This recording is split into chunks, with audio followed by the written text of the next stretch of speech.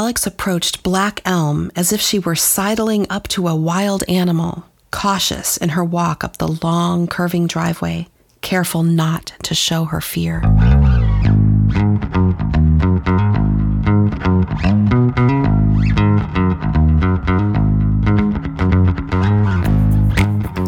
Hello, and welcome to Bestseller, where we read and rate the latest book at the top of the New York Times hardcover fiction list. 20 minutes with us, and you'll know whether to read it or regift it.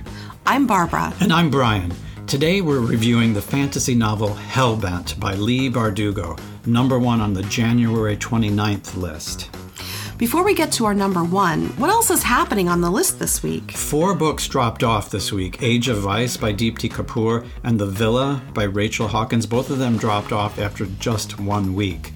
A World of Curiosities, Louise Penny's latest Inspector Gamache mystery, is gone after 6 weeks on the list.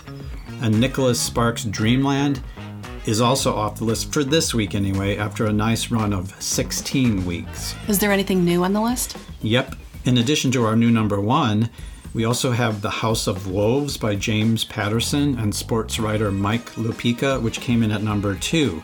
This is a murder mystery set in the world of NFL team owners, and a book I've read already. I know you have, so what did you think of it? Well, let's just say that 5 minutes listening to any sports talk radio show gives you more inside dirt about the NFL than this novel. It was disappointing for me. Others may like it. Also new on the list this week at number 11 is Mary Kubica's Just the Nicest Couple, a suspense novel about a missing husband. Yeah. Interestingly, Hernan Diaz's novel Trust, which came out way back in May of 2022, is on the list for the first time at number 15. Wow. I presume it got there because it was named as one of the top books of 2022 by all sorts of publications, New York Times, Washington Post, New Yorker, etc. Well, good for it. So let's talk about the new number 1, Hellbent by Leigh Bardugo. Well, let's start with the author. What do we know about her? She's an Israeli-American fantasy author best known for the young adult series set in the Grishaverse. She was born in Jerusalem in 1975 and grew up in Los Angeles. Bardugo earned a degree in English from Yale in 1997 and worked in journalism and also in makeup and special effects before publishing her first novel, the young adult fantasy piece Shadow and Bone, in 2012. And she's been a novelist ever since. Is it Grishaverse or Grishaverse? Well, what are they anyway? Grishas. Grishas or Grishas are what Bardugo calls the magic casters in her fantasy world. She's written 7 novels in this series, and then the Netflix adaptation called Shadow and Bone combines storylines from the first trilogy, Shadow and Bone, and the second installment, The Six of Crows duology. Season 1 has 8 episodes, and you and I have watched a little of it. What did you think of it? Well, I liked it. And, watching the Netflix series, I wouldn't have thought this is young adult. I don't always know what's young adult, and it doesn't really matter to me. A good story is a good story, and I think they're doing a good job with the series. It was well shot, well acted, and interesting. Yeah, good effects and interesting concepts. I'm really glad to see these novels get picked up on Netflix. Yeah. So what about this book, Hellbent? Okay, so Hellbent is 478 pages, published by Flatiron, which is an imprint of Macmillan. Now, this is the second part of a series, which they're calling the Alex Stern series. Not exactly a gripping title, but that's what they're calling it for now. And it follows up on her 2019 first installment, which is called Ninth House. So is this the second part of a trilogy? Well, they haven't called it a trilogy either. I'm thinking maybe they don't know how many she's going to write. Maybe they're hoping for 40 or 50 or whatever. Or at least a few dozen. Yeah. I don't think it can really be called a duology since the story doesn't really end with Hellbent. Yeah. Too many loose ends, for me anyway, left hanging. Well, duology, that's a weird concept anyway, don't you think? Yeah. Trilogy, I get that. I mean, if you have a 15-page story, please split it into 3 separate volumes for us. You mean 1,500? What did I say? 15. 1,500-page story. Split it into 3 volumes. Don't make us lug around a book that big. If I want to exercise, I go to the gym. But if you've got two 400-page parts, that could be a single volume. Stephen King, hello? Yeah, I don't think he knows how to write a story less than 1,100 pages, and I think most of his are released as one volume. Yeah. So my little working theory is that duologies are a neat way for the publisher to charge $60 for 2 books rather than $30 for one. Not that I'm being cynical or anything. So to get back on track, the audiobook, 16 hours and 16 minutes, read by Laura Fortgang, who has done a lot of voice work, including some of Bardugo's other novels. I found her voice a little thin and tight, but very good at expressivity, very good at distinguishing character voices, the most important things in these novel readings. So let's get into the storyline of Hellbent. Okay, first things first. Can you read Hellbent on its own? I cannot. There was just too much background that you need to know, and it's not set up to provide you the background in a clever way. You just have to read the first book. Agreed. I tried to read a summary online of Ninth House and then jump right into the beginning of Hellbent. Did not work. So I thought for our review today, we could just do both of them like one story. So we'll review Hellbent with Ninth House. Yeah, so let's start by laying out the world Bardugo created. It's set at Yale, the actual Yale University in New Haven in the present. But not just at Yale, within the secret societies of Yale. Which, if you've not heard of them, are sort of like sororities and fraternities, but without all the great parties. Okay. Or maybe different kinds of parties. Yeah. There's a lot of them at Yale, 40 or more, with names like Skull and Bones, Scroll and Key, Manuscript, and Wolf's Head. And that's the one Bardugo herself belonged to. I take it you have to be invited to join, and there are various secrets you learn once you're initiated, and then you graduate and you have a network of fellow insiders you can draw on for the rest of your life as you claw your way to the top of whatever, government, business, academia, publishing, wherever you are. Apparently just being Ivy League isn't enough of a boost. The secret societies are attempts to create an elite of the elite. So what Bardugo has done is she's taken something that actually exists, which I didn't know much about the secret societies, and she added one thing to them: magic. Which is kind of brilliant because what they do there is secret by definition. So who knows? Maybe they really are doing magic behind those closed doors. How would we know? She takes the biggest 8 secret societies at Yale and calls them Houses of the Veil, as in the veil between, worlds. And then it gives each of them a special area of magic casting. Skull and Bones does divination using human and animal entrails. And she has a couple actual scenes of that. Scroll and Key does portal magic, which is always fun. Manuscript does mirror magic and glamours. In other words, making yourself look like another person, and so on. And then she adds a 9th house, thus the name 9th house. This one doesn't correspond to any of the actual secret societies, and she calls it Lethe, or Lethe. I think it's Lethe, but only because I listened to part of the audiobook. Lethe. That house is made up. And it's kind of a babysitting service for the ancient 8 houses of the Veil, which apparently tend to get into trouble. Let's remember, these are college undergraduates here, kids practically, messing around with all kinds of powerful incantations and occult energy, and sometimes the energy spills out and people get hurt. Kind of like frat parties? Yeah, except with this case with ghosts and demons. So Lethe's job is to monitor all these rituals. They have a senior whose title is Virgil, and every 4 years he or she recruits a freshman called Dante to be trained in the duties and special powers of Lethe and eventually take over as Virgil when the Dante becomes a senior. Right, so the new Virgil at Yale is a young woman named Galaxy Stern. Actually, she's the new Dante. The new Dante, of course. She's the new one. And her name is Galaxy Stern. Very cool name. They call her Alex for short.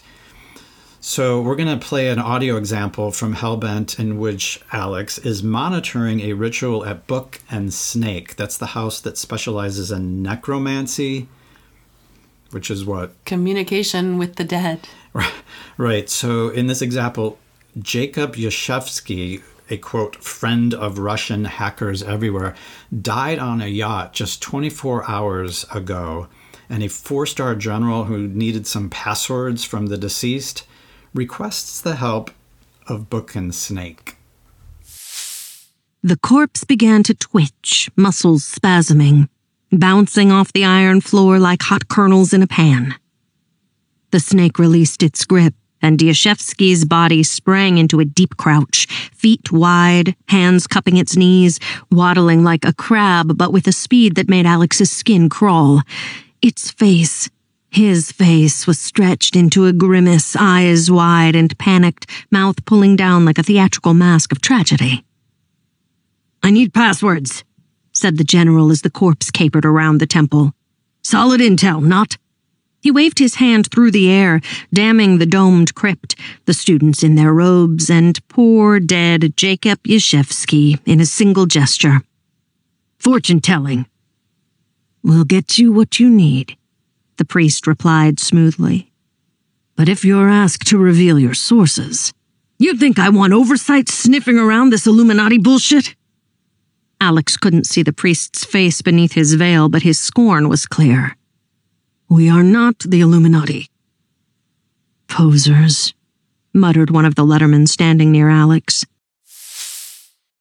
Not the Illuminati, posers.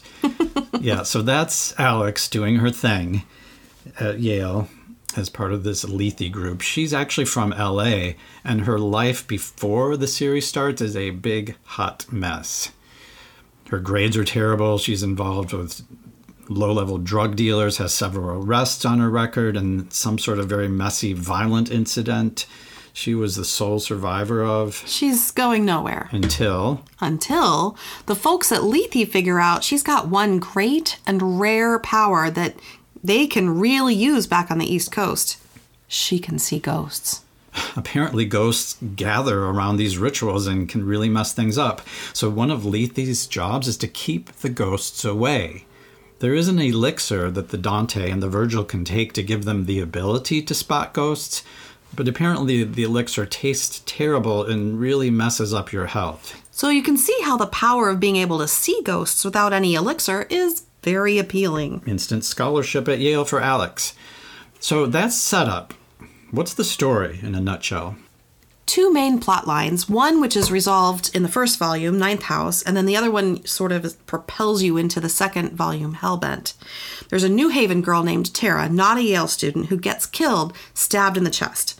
The powers that be at Leigh, the alumni who actually run it, don't really care about some townie, and they quickly jump to the conclusion that the murder has nothing to do with the Houses of the Vale. But Alex, the hero, is not so sure. Right. So storyline number one is Alex digging into what actually happened to Tara, sometimes with the help of the higher-ups at Leigh, but more often against them. Okay, and storyline number two. Alex's mentor, or Virgil, whose name is Darlington, has disappeared. They think he's been pulled into the underworld, and they, Alex and her allies, want to get him back. Once again, without really any cooperation with the higher-ups in Leigh, that storyline is not resolved in Ninth House. Right. The last sentence of Ninth House just kind of propels you into the second volume. Here's how she ends that. Quote, "Darlington was on the other side of something terrible, waiting for rescue. Someone had to steal him back." "So," Alex said, as the wind picked up, shaking the new leaves on their branches, moaning over the gravestones like a mourner lost to grief, "who's ready to go to hell?" Count me in. Okay, I take it you liked this series. Yeah, didn't you? Yeah, I did. It took me a little while to get fully on board, but I did like it. So let's go into our review section.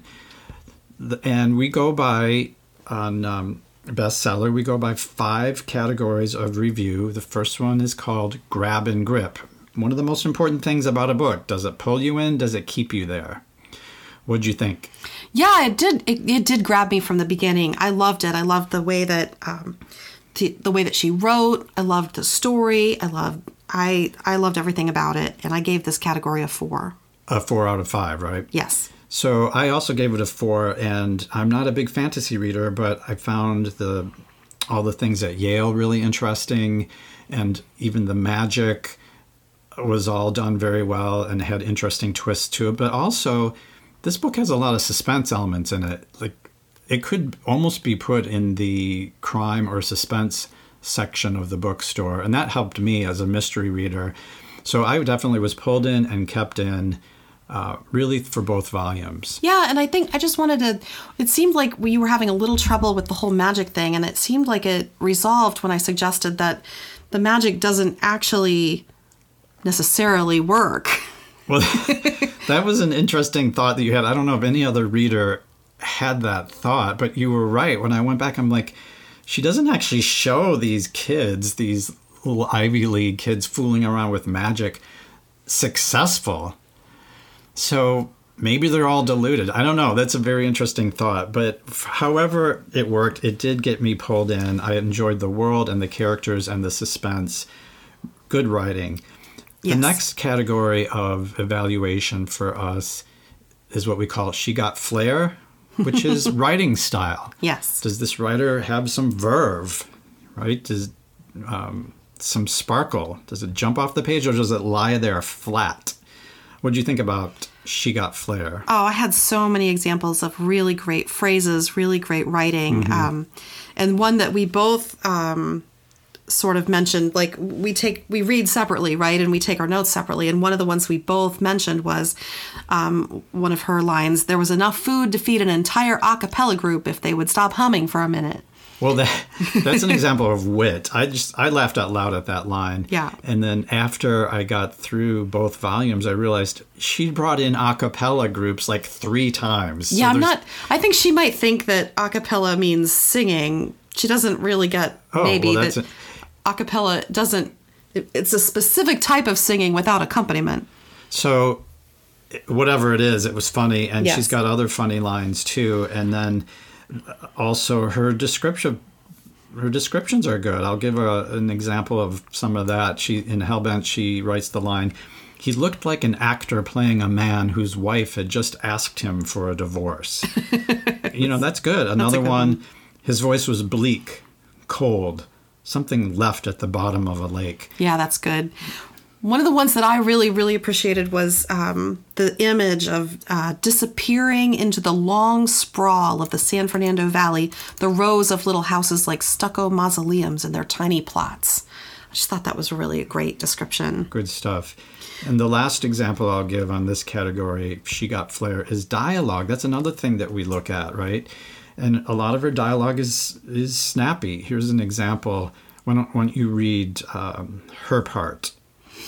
And I'll read the male. The male in this dialogue is Turner, which is one of the police officers she works with a lot. And he's in on all the magic, but he's actually a police officer. Where it says Alex sat forward. Oh, Alex sat forward. Kate Masters? Yeah. Blonde, real cute, but kind of butch. Tell me more about your taste in women. Really? No, you ass. Yeah. So, it's good dialogue. And I gave this category a 4. Yeah, I gave it a 4 as well. There's one description that I really, really want to mention. Okay. That I sort of skipped over, but like this was like the best retort to someone in power who is suggesting that a woman gets attacked and it's her fault. And so this Dawes character is sort of mousy, and she would rather sit on the floor with her index cards for her PhD or whatever, her research, rather than confront anyone ever. But she says to the dean, "That sounds a lot like she was asking for it, Dean Sandow." And then the author unleashes this beautiful scene and says, the man suggests, "Oh, well, I wasn't implying anything, right?" And she says, "But that is the implication," in a voice Alex had never heard her use before, clear and incisive. Her eyes are cold. Alex has indicated her own concerns regarding her assault, and instead of hearing her out, you've chosen to question her credibility. You may not have meant to imply anything, but the intent and the effect were to silence her. So it's hard not to think this stinks of victim blaming. It's the semantic equivalent of saying her skirt was too short. And I love that. That was Dawes speaking? That was Dawes speaking. Dawes is in Lethe, but she's... I don't really understand her position. Oculus, she's called.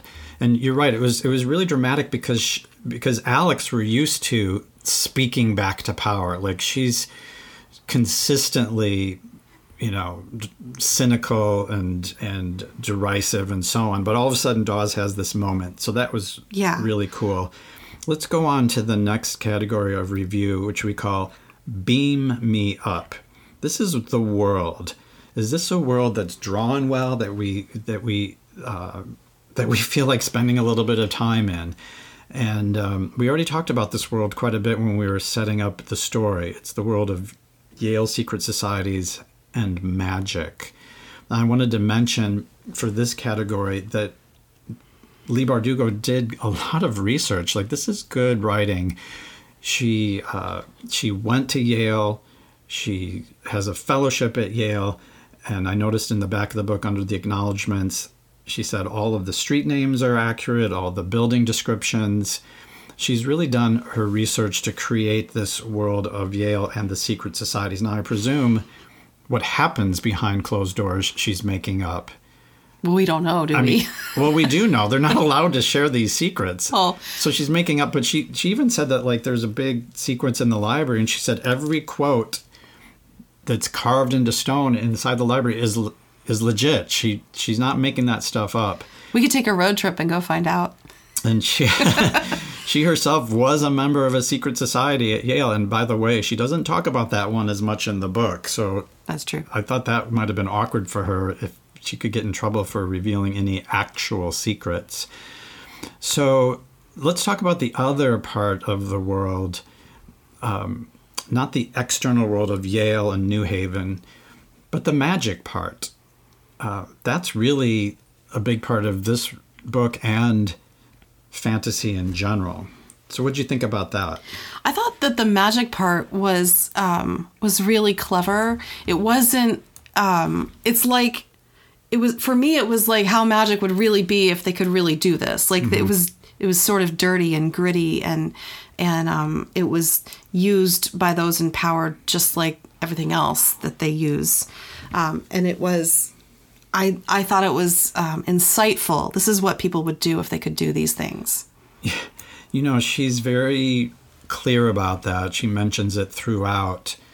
And it was interesting to me. It's like she knows these people, and she's imagining how would they behave if they had access to magic on top of all their other privileges and so on. And she ends up with a pretty cynical view of the societies. Grubby, ambitious, self-seeking. One of her quotes was, "The game was rigged from moment one."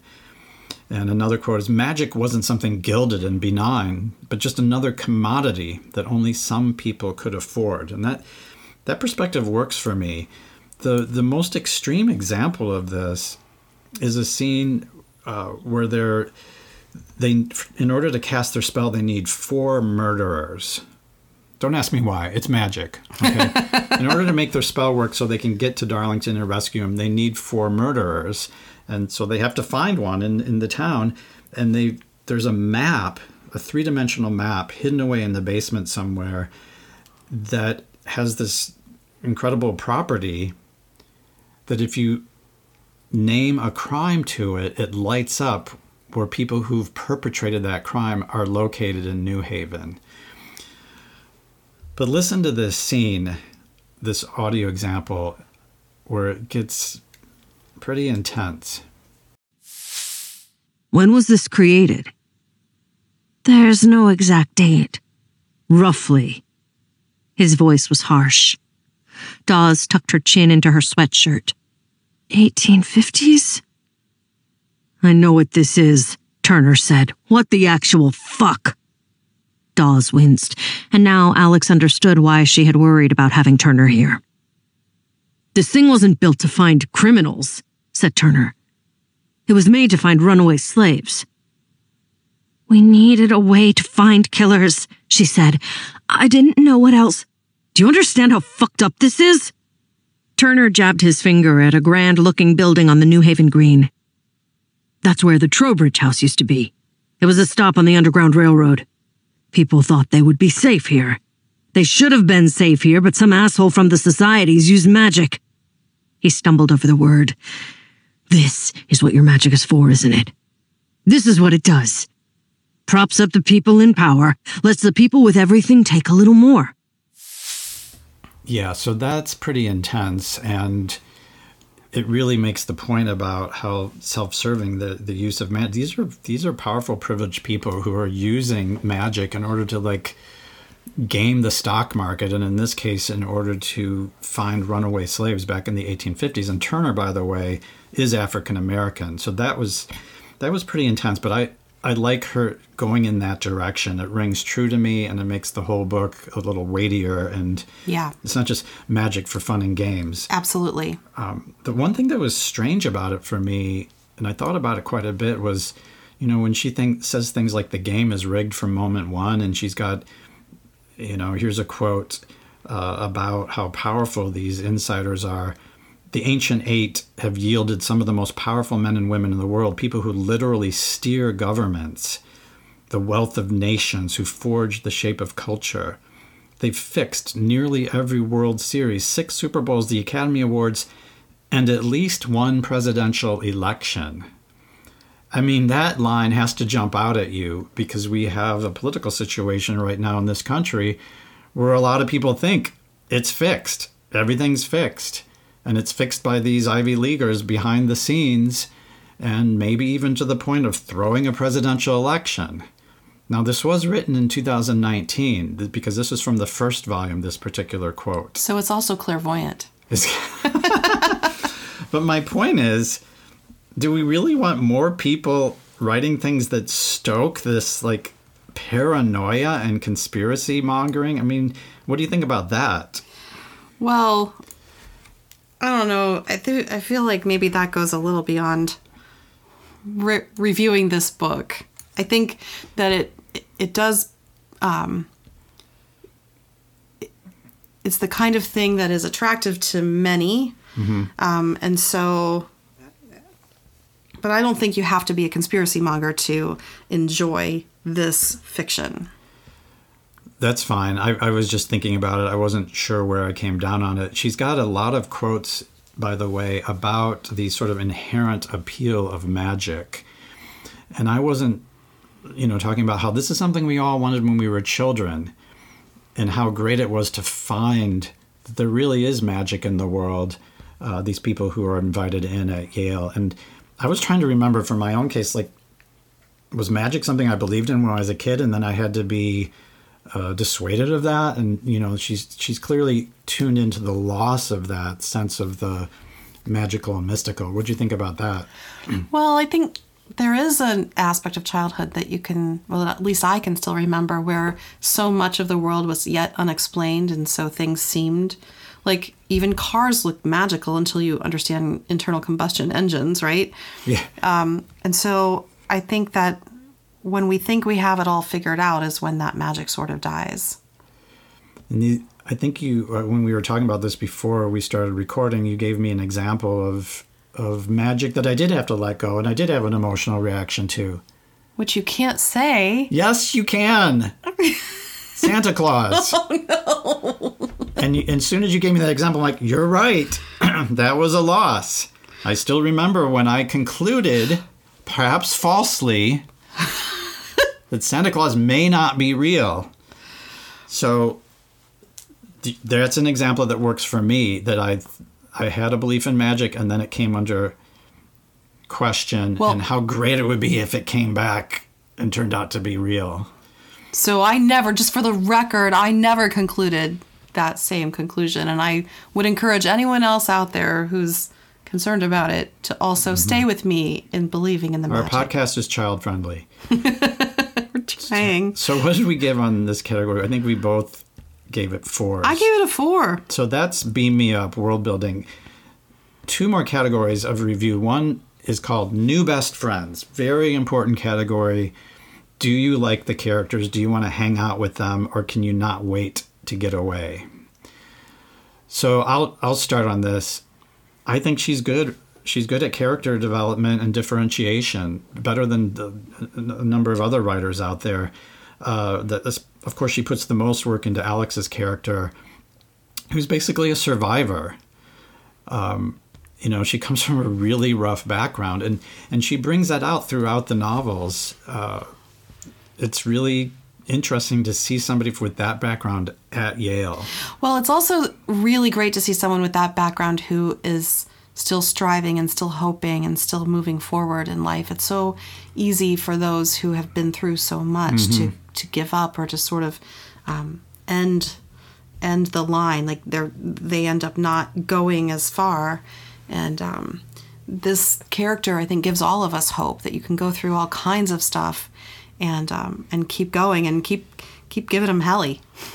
Well, I mean, it gives you hope if you happen to be one in a million who can spot ghosts without taking an elixir. It's still got that weird thing that they seem to like in fantasy novels, where it's all driven by discovering some superpower that you have. So either that works for you or it doesn't. But that background that she has in LA, where she was really in the underworld, and she doesn't know where her father is, she's been in jail and all that, it gives her a certain kind of moral view that I think Bardugo develops quite well. Now, I'll just read a quote that brings it out. "Why didn't these people ever get it? Protect your own. Pay your debts. There is no other way to live. Not if you wanted to live right."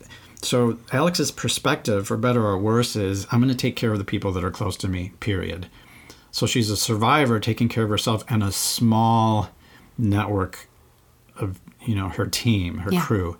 She doesn't have a bigger project that she's after in this book. She's not trying to save the world. Right. So, well-drawn character. Anything else about this category? Any other characters that drew you in? Or yeah. So I really enjoyed the Darlington character, the Dawes character, the character of her roommate, and I thought that was all very realistic and understandable and believable. The scenes in the dorms and so forth. I thought those were great and made me remember fondly my roommates in college. There were some things that were a little off for me. Did you notice that, like, her relationship with her mother is a little strained, which is fine and interesting, but she continually puts her down for being too new agey. I'm saying Alex puts her mom down. Like, here's one quote. "Was there a name for someone doomed to seek invisible patterns in gemstones and horoscopes?" And I'm like, do you know that from the outside, all that new age stuff looks very much like what you're doing on the inside in these secret societies? So why is she, like, considered a crazy person for, using gemstones, and you're not crazy? So I gave it a 4 for characters. I thought, which is a good score. I don't. Yeah. You don't give 4s out very easily. I give this a 4 as well. I am maybe a little more generous with my 4s. So lastly, before we rate the book overall, our 5th category is all the feels. This is kind of what we're usually looking for in fiction. Do we have an emotional reaction to the story, to the book, to the characters? How'd you do on this one?